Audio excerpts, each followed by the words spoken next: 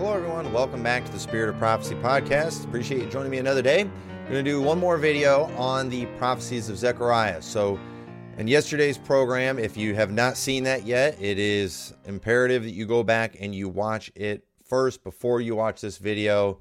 I cannot take the time to explain all these things again, but we basically went into the history. And when you understand the history, when you understand who Zechariah is speaking to, why he is speaking to them, when you understand he is giving them instructions to prepare for the coming of the Messiah, and there is a timeline for when he's going to be coming that they receive from Daniel. He's going to come within 490 years, and Ezekiel and Daniel have given them instructions to prepare for him. Haggai spoke of the coming of the Messiah. So they are building this temple to prepare themselves for the coming of the Messiah. That is important that we keep that in mind. And so what we are going to do is we're going to go and we're going to look at some of the more famous prophecies, not all of them, that people will apply to the future. And I believe they are correct in applying these things to the future or referring to them when talking about our future. However, mistakes are often made because of the fact that these things are not going to play out exactly as specified in Zechariah, because what Zechariah is explaining that the Messiah is going to do, many of these things are dependent on what they do. Now, what we end up seeing when we get to the Gospels, we see the Messiah come and do everything he said he was going to do, but we see nothing but disobedience from the Jews. And so as a result of that, we can expect some of these things to play out a little differently. And so I've got a couple illustrations I want to use to explain something to you that often whenever I start having conversations with people about this, they get kind of confused, frustrated, and will even accuse me of claiming things that just aren't true. So let me start off by saying, what happened with Israel, with Christ, with the cross? Understand that is always what was going to happen. God declares the end from the beginning. And so when we look at the timeline of the Bible, when we look at the history of what happened, understand God always knew it was going to happen. God always knew that the Jews were going to reject him. Acts 28, the apostles, they finally figured it out. Yeah, this is what was spoken of by Isaiah the prophet. And so in many prophecies, we see sometimes it is telling us what is going to happen. But those things were also in dark sayings. It was not something that was revealed until after the fact, after these things happened, like the rejection of the Messiah by the Jews. That was something that was clearly in the Old Testament, but the disciples didn't fully understand it. And we see in the book of Acts, they are desperately trying to get Israel to repent and as a nation. And the end of Acts ends with them basically saying, hey, we got a few, we got some, but overall they didn't repent. And this is what was prophesied was going to come. So for sure, you can always find Jesus, the cross. You can always find what happened prophesied in the Old Testament. You can always find that because God has always had a plan, and what happened was God's plan. But having said all that, we do understand that what happened was disobedience.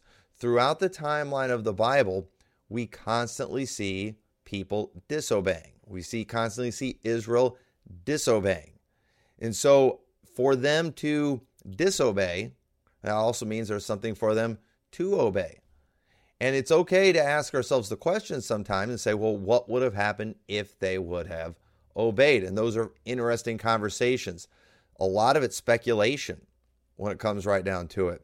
But many prophecies that are instructing them on things to do that they did not do explain an outcome that is different, slightly different sometimes than what is actually going to come to pass. Because, again, we know they disobeyed. So if I may use a very carnal illustration, okay, I'm going to use a carnal illustration because I think if I explain it this way, it's going to help some of you get a hold of what I'm trying to say. And so I don't know if we have any Marvel fans on here, but you might remember on the one where they go back in time trying to change the timeline. They're trying to change events for the future. And so, the Hulk's got to go back and get the time stone. And if you remember, the lady on there, she explains to him a timeline, and she shows him a timeline. This is your reality. That's what that orange streak there represents. And she's like, if you take this stone, you can change things, and you create a new reality, and you'll see there's that black line going off in another direction. And so she warned about the danger of that. And so then, they come with a plan. Well, we'll return the stones, and then your reality won't change. And so that's Hollywood stuff right there, okay? So understand that orange streak that you saw there, that represents reality, okay? And I am not artistic at all, okay? I wish if somebody is artistic and come up with a visual illustration to help me with this, I would greatly appreciate it because I have to explain this to people a lot.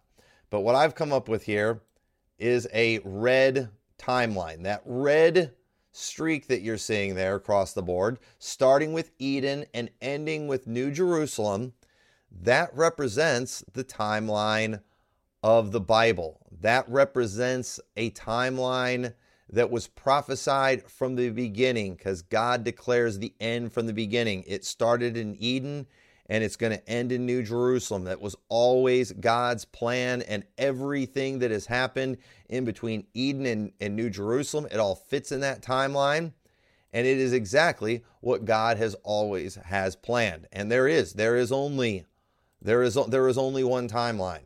Okay, there is only one reality, and the Bible prophesied it. The Bible, God knew it was coming, and so you can preach so many messages using prophecy and showing how God always knew what was going to happen. And that's fun to do. But at the same time, we all would admit that when we're reading our Bible, it is telling us details of stories that literally took place during that time. And so one of the stories is the Garden of Eden. When God put man in the Garden of Eden, remember what happened? God said, don't eat the tree of the knowledge of good and evil. Right? Now, God always knew that they were going to eat of that tree of the knowledge of good and evil. There's no doubt about that. But at the same time, it's okay to have a conversation and say, what would have happened if they had not eaten of that tree of the knowledge of good and evil back in Eden? Well, if that would have been the case, then you know what? We would have had, theoretically speaking, a very different timeline that would have taken place. And so we would have seen here at Eden, you would see a whole different timeline of events. Okay. Now one can only speculate what that timeline would have been like. We can only speculate. The Bible says very little about what will happen if they don't eat of that tree. We know they'd live forever, where they'd had kids the way they did. We can only speculate. It's a conversation. Okay, it's a good conversation piece. Here's the facts. What happened is what was always going to happen. Nobody denies that. I don't deny that. But we can make that same application when it comes to any crucial moments in Israel's history where they disobeyed. For example, what would have happened if when Israel, when they came out of Egypt, what would have happened if at the Exodus they would have not tempted God in the wilderness, if they would have trusted him? Things would have looked different. They wouldn't have had 40 years of wandering in the wilderness. They'd have gotten the promised land sooner. What would that have meant? What would have happened if when Jesus came and preached to the Jews, they didn't reject him, but they accepted him as their Messiah? What would that have done? That would have created a different set of events, you can see. And so understand that in many prophecies that we see, the prophets are not just predicting the future, they're giving Israel instructions and saying, if you do this, these things will happen. And that is what Zechariah is. And we already showed in the previous video, these things will come to pass if ye will diligently do these things. And so everyone reads Zechariah as if Israel obeyed these things. And if you do that, then first off, you've changed everything that the book of Zechariah is all about. And tons of things do not make any sense at all. And so, so whenever I am explaining, different things like this that, could have happened, I'm not saying that it was what was supposed to happen or whatever. No, God always knew what was going to happen. God always knew they were going to disobey. But for them to disobey, there has to be something to obey. So now let's go to some of the famous prophecies in Zechariah, kind of keeping these things in mind, because there are certain things, for example, certain things that were always God's plan, without a doubt. The cross was always in God's plan, no matter what. New Jerusalem, that's always been God's plan. Without a doubt, these things are going to happen. And so there are certain aspects of prophecy that no matter what, they're going to have a fulfillment. But what will that fulfillment be like? Will it be through an ethnicity? Will it be through Israel? Or will it be through Jesus Christ? I believe all things are fulfilled through Jesus Christ. And wait to hear my message on Sunday for the Sunday evening service. Be ready for that. Man, just my mind is blown by this, but just you got to get a hold of the fact that all things are fulfilled through Christ. Because flesh and blood, we can't make these things happen. So let's look at some of the famous prophecies, keeping these things in mind. And I believe that this will help you understand how we can be consistent in the teachings that we see in Zechariah, and understanding what is to come, what has already been, and what has not come. Because I said yesterday that I do not believe Zechariah was giving prophecies that were intended for an audience 2,500 years later. I believe it was intended for this people during this new era they are going into with the new second temple, and that was to prepare themselves for the Messiah. That's what this was for. This wasn't for us in the church age, over 2,000 years in the future. The reason that, though, we can make application from these things, though, is because these things will find their fulfillment through God's people in the New Testament church age, because Israel didn't do what they were supposed to do. So people are not wrong to go to Zechariah and talk about some future things. Where they are wrong is when they apply it to Israel. That is wrong. You can't do that. And so let me give you some examples. So let's go to Zechariah 8, and let's look at we'll start reading in verse 20. It says, "Thus saith the Lord of hosts, it shall come to pass that there shall come people of the inhabitants of many cities, and the inhabitants of one city shall go to another, saying, Let us go speedily to pray before the Lord and to seek the Lord of hosts. I will go also. Yea, many people and strong nations shall come to seek the Lord of hosts in Jerusalem, and to pray before the Lord. Thus saith the Lord of hosts, in those days it shall come to pass that 10 men shall take hold of all languages of the nations, even shall take hold of the skirt of him that is a Jew, saying, We will go with you, for we have heard that God is with you." Now, I remember listening to Sam Gipp one time preaching. This still has to happen. It was in his message where he was saying Jesus was supposed to be named Emmanuel and not Jesus. It was in that message, and he's saying, we have heard God is with you, God with us, Emmanuel. And this never happened with the Jews, and this has to happen because Zechariah said it's going to happen. Well, that would have happened if they would have been obedient. This was supposed to happen. When they rebuilt that temple and they started doing the things that God told them to do, this was supposed to be the result, but they didn't follow the instructions. And so when Jesus Christ showed up at the triumphal entry.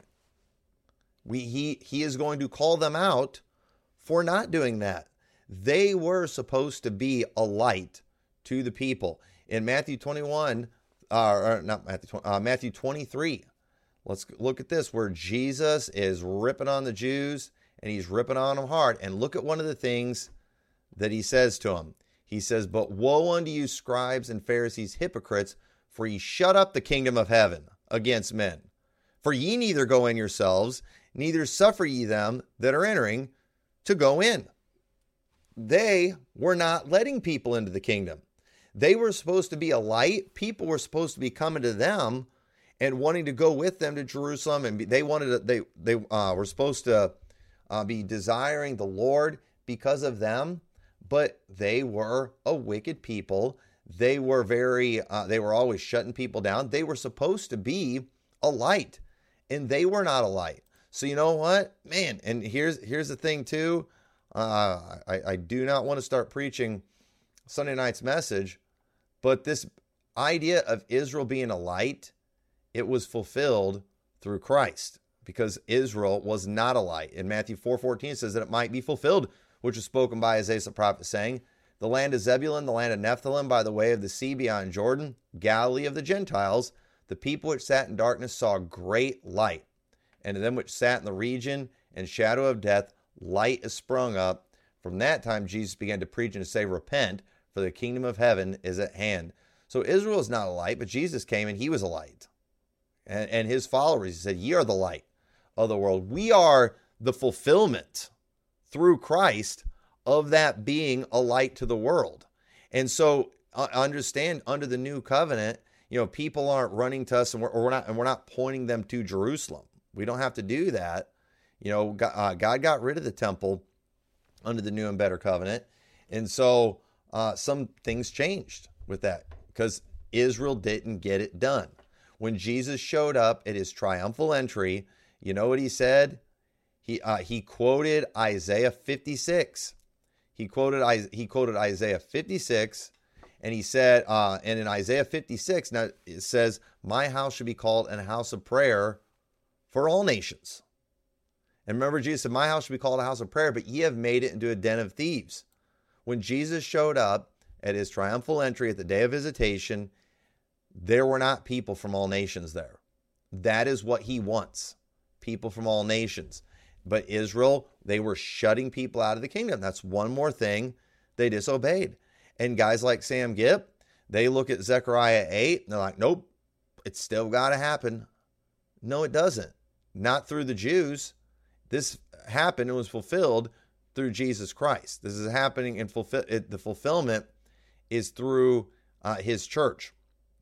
And so, so chapter 9. Let's go to another one. Chapter 9. Now, everyone knows Zechariah 9:9. This is a very famous prophecy.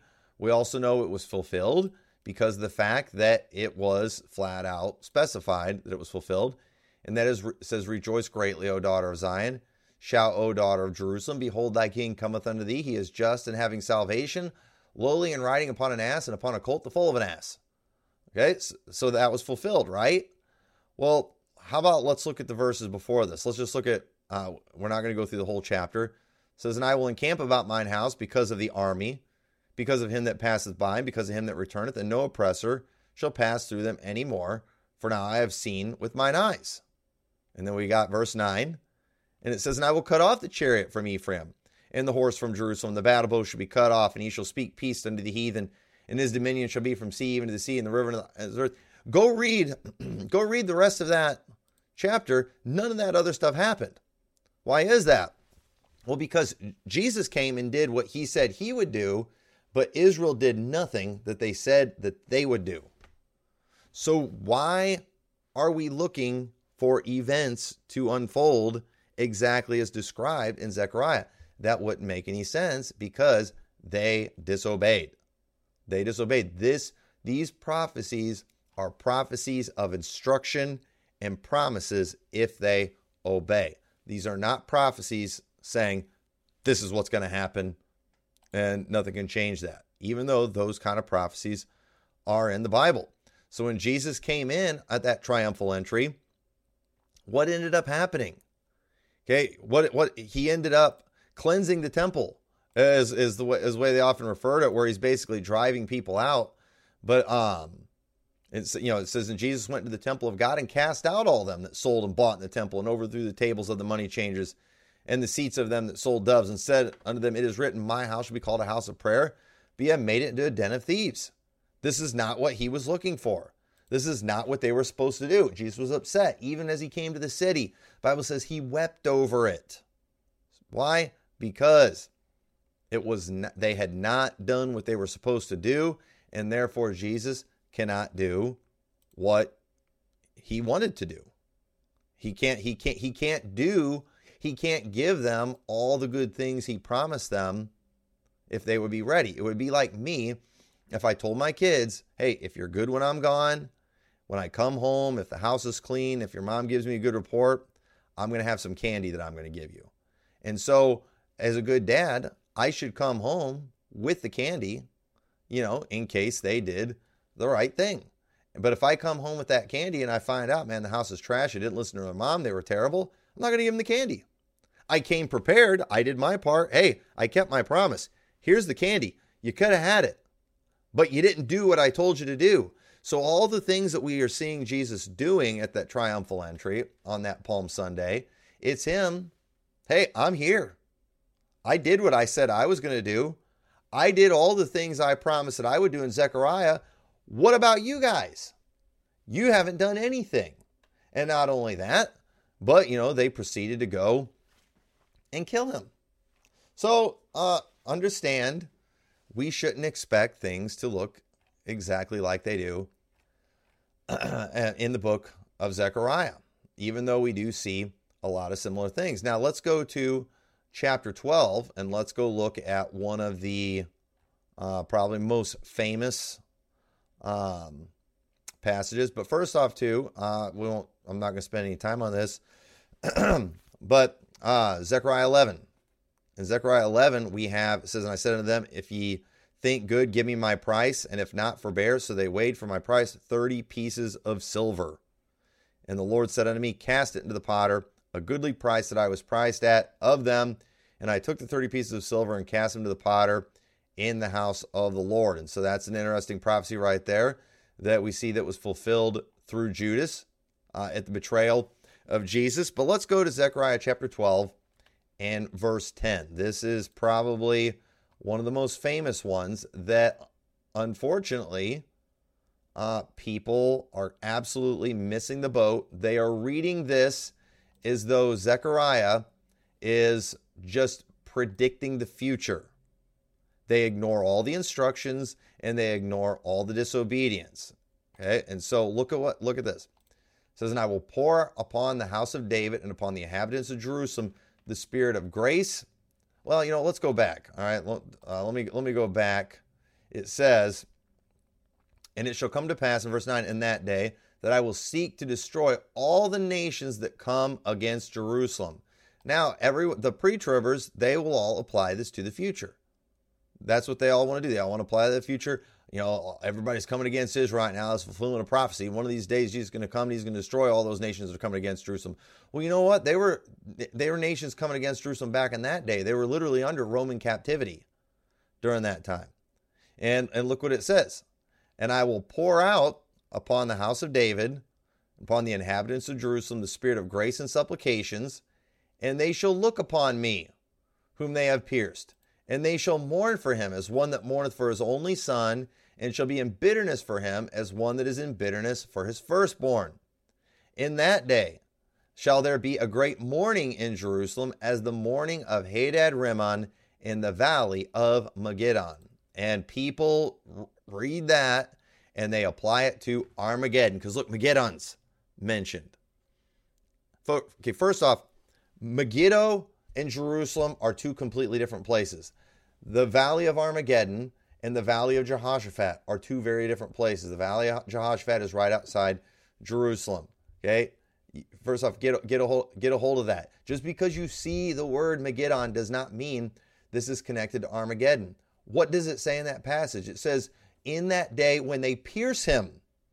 when they look on him whom they pierce, there's going to be a mourning like the mourning that there was in Megiddo, which was something that happened during the time of Josiah when he died in a battle, and they made a great mourning for him in that day. And so understand, in Zechariah 12, what we're seeing there is an example of something that's supposed to happen, but didn't exactly happen. Because first off, one thing we do know did happen is that the Messiah did come. He was pierced. He poured out spirit of grace and supplications. Okay, look what it says in John 19 in verse 36. For all these things were done, that the scripture be fulfilled. A bone of him shall not be broken. And again, another scripture saith, they shall look on him whom they pierced. Folks, right there, it says that it was fulfilled. After they put the spear through Jesus, they will look on him whom they pierced. And you say, well, where did he pour out the spirit of grace and supplication? Folks, him dying, he was making atonement for the sins of the people on that day. How is that not pouring out grace upon Jerusalem? He was dying for the sins of the people. And what about when he said, Father, forgive them, for they know not what they do? Supplication, that's prayer. That's intercession. He's praying for these people that day. He's doing everything he said he would do in Zechariah 12, and they looked on him whom they pierced. But where was the great mourning? Where was the great mourning? Well, we do see, obviously, Mary was mourning, the women that were with her, John was mourning, but there was no great mourning during that time. You know why? Because the Jews sided with the Romans. They were the ones that put the Romans up to crucifying Christ. They were crying out, crucifying him. They were mocking him. They weren't supposed to do that. They were spitting on him. They weren't supposed to do that. Israel didn't do anything they were supposed to do. So this day has come when he's pouring out grace and supplication, but they are not accepting it. They are rejecting him, but them looking on him whom they pierced, understand that was fulfilled, and John flat out tells us that. And you say, well, what about Revelation 1:7? Okay, what about Revelation 1:7?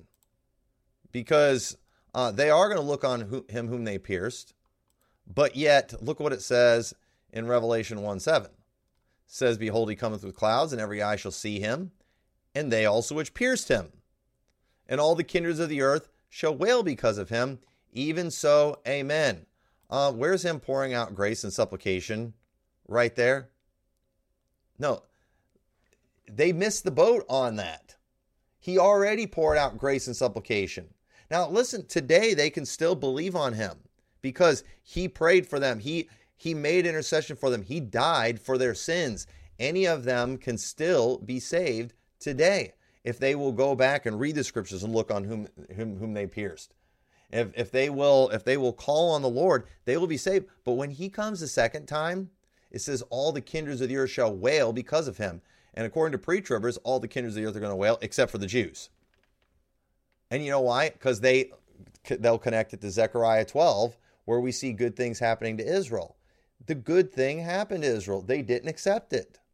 They did not accept it. They can still accept it now, but when he comes the second time and they look on him whom they pierce, they're going to wail because they are going to realize we messed up. We are doomed. They will be destroyed. That's how it's going to play out.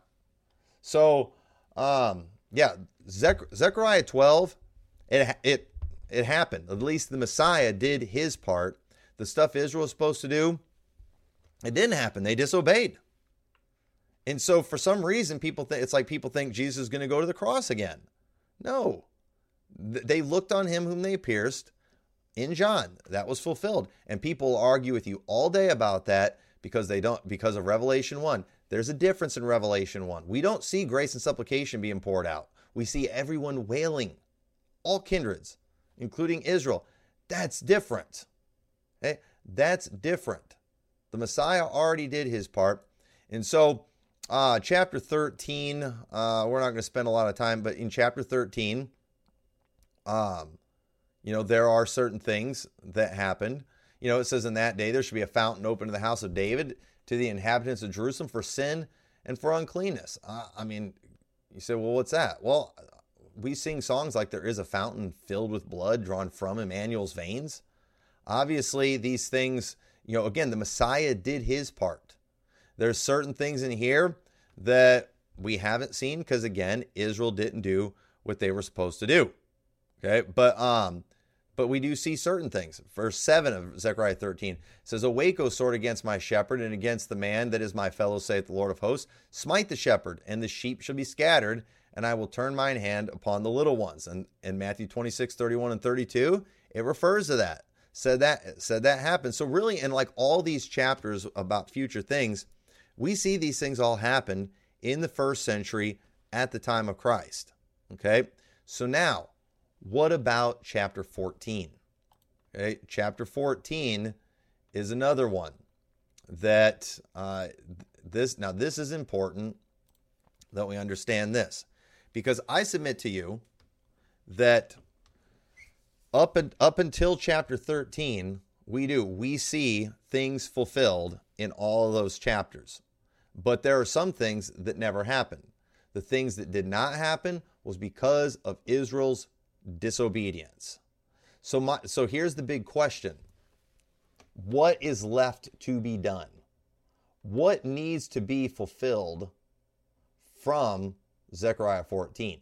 Because again, the Messiah did his part on there. So what things can we say for sure are about the future? And I submit to you that Zechariah 14 is still to come. Because all the things that are going to happen when Jesus sets up his reign on this earth are going to happen at his second coming. When there are people from all nations, when there are a people who have been cleansed and are in righteousness and that are waiting for him and that are ready for him. And remember, we're ready because of what Jesus did for us. We're clean because of what he did for us, not because of anything in the temple, not because of our works of the law. So I believe the events of chapter 14 were intended to be fulfilled in the first century when the day of the Lord was at hand. But Israel wasn't ready. They had not done what they were supposed to do. So Jesus Christ took the kingdom from them and he lended out his vineyard out to other husbandmen. And that's what's been going on for the last 2,000 years. So we will find fulfillment of Zechariah 14 at the second coming of Christ. And so I believe what we read, I don't believe anything that we see in chapter 14, which is kind of the end game, I don't believe any of those things happened in the first century. I believe they would have, theoretically, if Israel obeyed. But they didn't obey. So Zechariah 14 will find its fulfillment in the future. And so let's go ahead and read some of this. Let me get it up on the screen. It says, Behold, the day of the Lord cometh, and thy spoils shall be divided in the midst of thee. For I will gather all nations against Jerusalem to battle, and the city shall be taken, and the houses rifled, and the women ravished, and half of the city shall go forth into captivity, and the residue of the people shall not be cut off from the city. Then shall the Lord go forth and fight against those nations, as when he fought in the day of battle. And his feet shall stand in that day upon the Mount of Olives, which is before Jerusalem, on the east, and the Mount of Olives shall cleave in the midst thereof toward the east and toward the west. And there shall be a very great valley, and half of the mountain shall remove toward the north, and half of it toward the south. All right, and so I'm going to stop right there. And one of the things that I want to point out about everything that we just read there, everything that we read there actually fits with what we see in the book of Revelation. Because the book of Revelation, that is New Testament eschatology. That's eschatology that it's not like the prophecies of Daniel that were sealed, that they sealed up. But these are the ones in Revelation, he did not seal those ones up. And I believe too, because he said, right, for these are true and faithful. These are, the events of Revelation are going to happen. Why? Because they're not dependent on flesh and blood people. They're dependent on a spiritual people. They're dependent on Jesus Christ. So these things, we can count on them, that they're going to come, just as he said. And so the fulfillment of what God wants to do here in chapter 14 is going to happen in the future. And notice that this battle that's being fought, it's at Jerusalem. The battle of the great day of God Almighty, as described in Revelation, is not Armageddon. That battle is the one that is fought in the valley of Jehoshaphat, which is right outside Jerusalem, which the valley of Jehoshaphat is in between the Mount of Olives that we see referred to and Mount Zion or Jerusalem. And so I do believe that when Jesus Christ returns, he's going to step foot on the Mount of Olives and he's going to split it, and all those things are going to happen. And so I believe that everything that we're seeing here is something that's going to happen in the future. But now here's the big question. You say, well, these are people that are going against Israel. So wait a minute. So is this going to be fulfilled through the ethnic people that rejected him? Or is it going to be fulfilled through his people? Is this something that's going, and we can talk about that. Is this something that is, clearly here in chapter 14, it's speaking of something very local in Jerusalem with God's people. And remember, under that old covenant, they were to point people to Jerusalem. Okay? Now, under the new covenant, we don't have a continuing city. We don't worship in Jerusalem. We don't have a temple. Our body is the temple.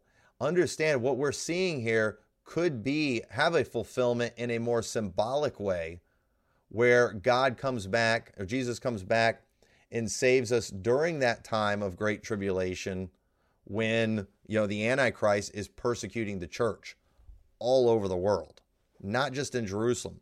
I don't know, if somebody wants to argue with me about that, I won't put up a huge argument. But understand, we're still reading this.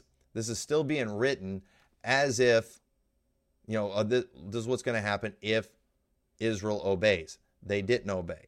So this could find its fulfillment, again, through the New Testament church. And so it might look a little different. It might not be in Jerusalem. I am not convinced. I am not completely convinced that there will be I lean this way. But let me just go ahead and admit, I'm not 100% convinced that there will even be this great massive battle that takes place specifically in Jerusalem. Might be that way. It might not. In fact, one of these days I'm going to do some podcasts on King James, his writings on the book of Revelation.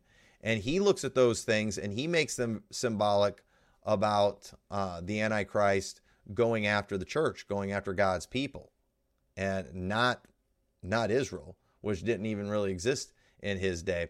And he makes some pretty compelling arguments and points that make a whole lot of sense. And so I do think it's very possible that what we're seeing there, it will have a fulfillment, but it might look a little bit different. Just like we looked at Ezekiel 37 yesterday, where God puts his tabernacle amongst Israel and all that. That is going to have a fulfillment, but it's actually going to be better. And it is going to be different, but better. And so what we see in Zechariah 14 might be just like that, but it might be better. Might be a little different.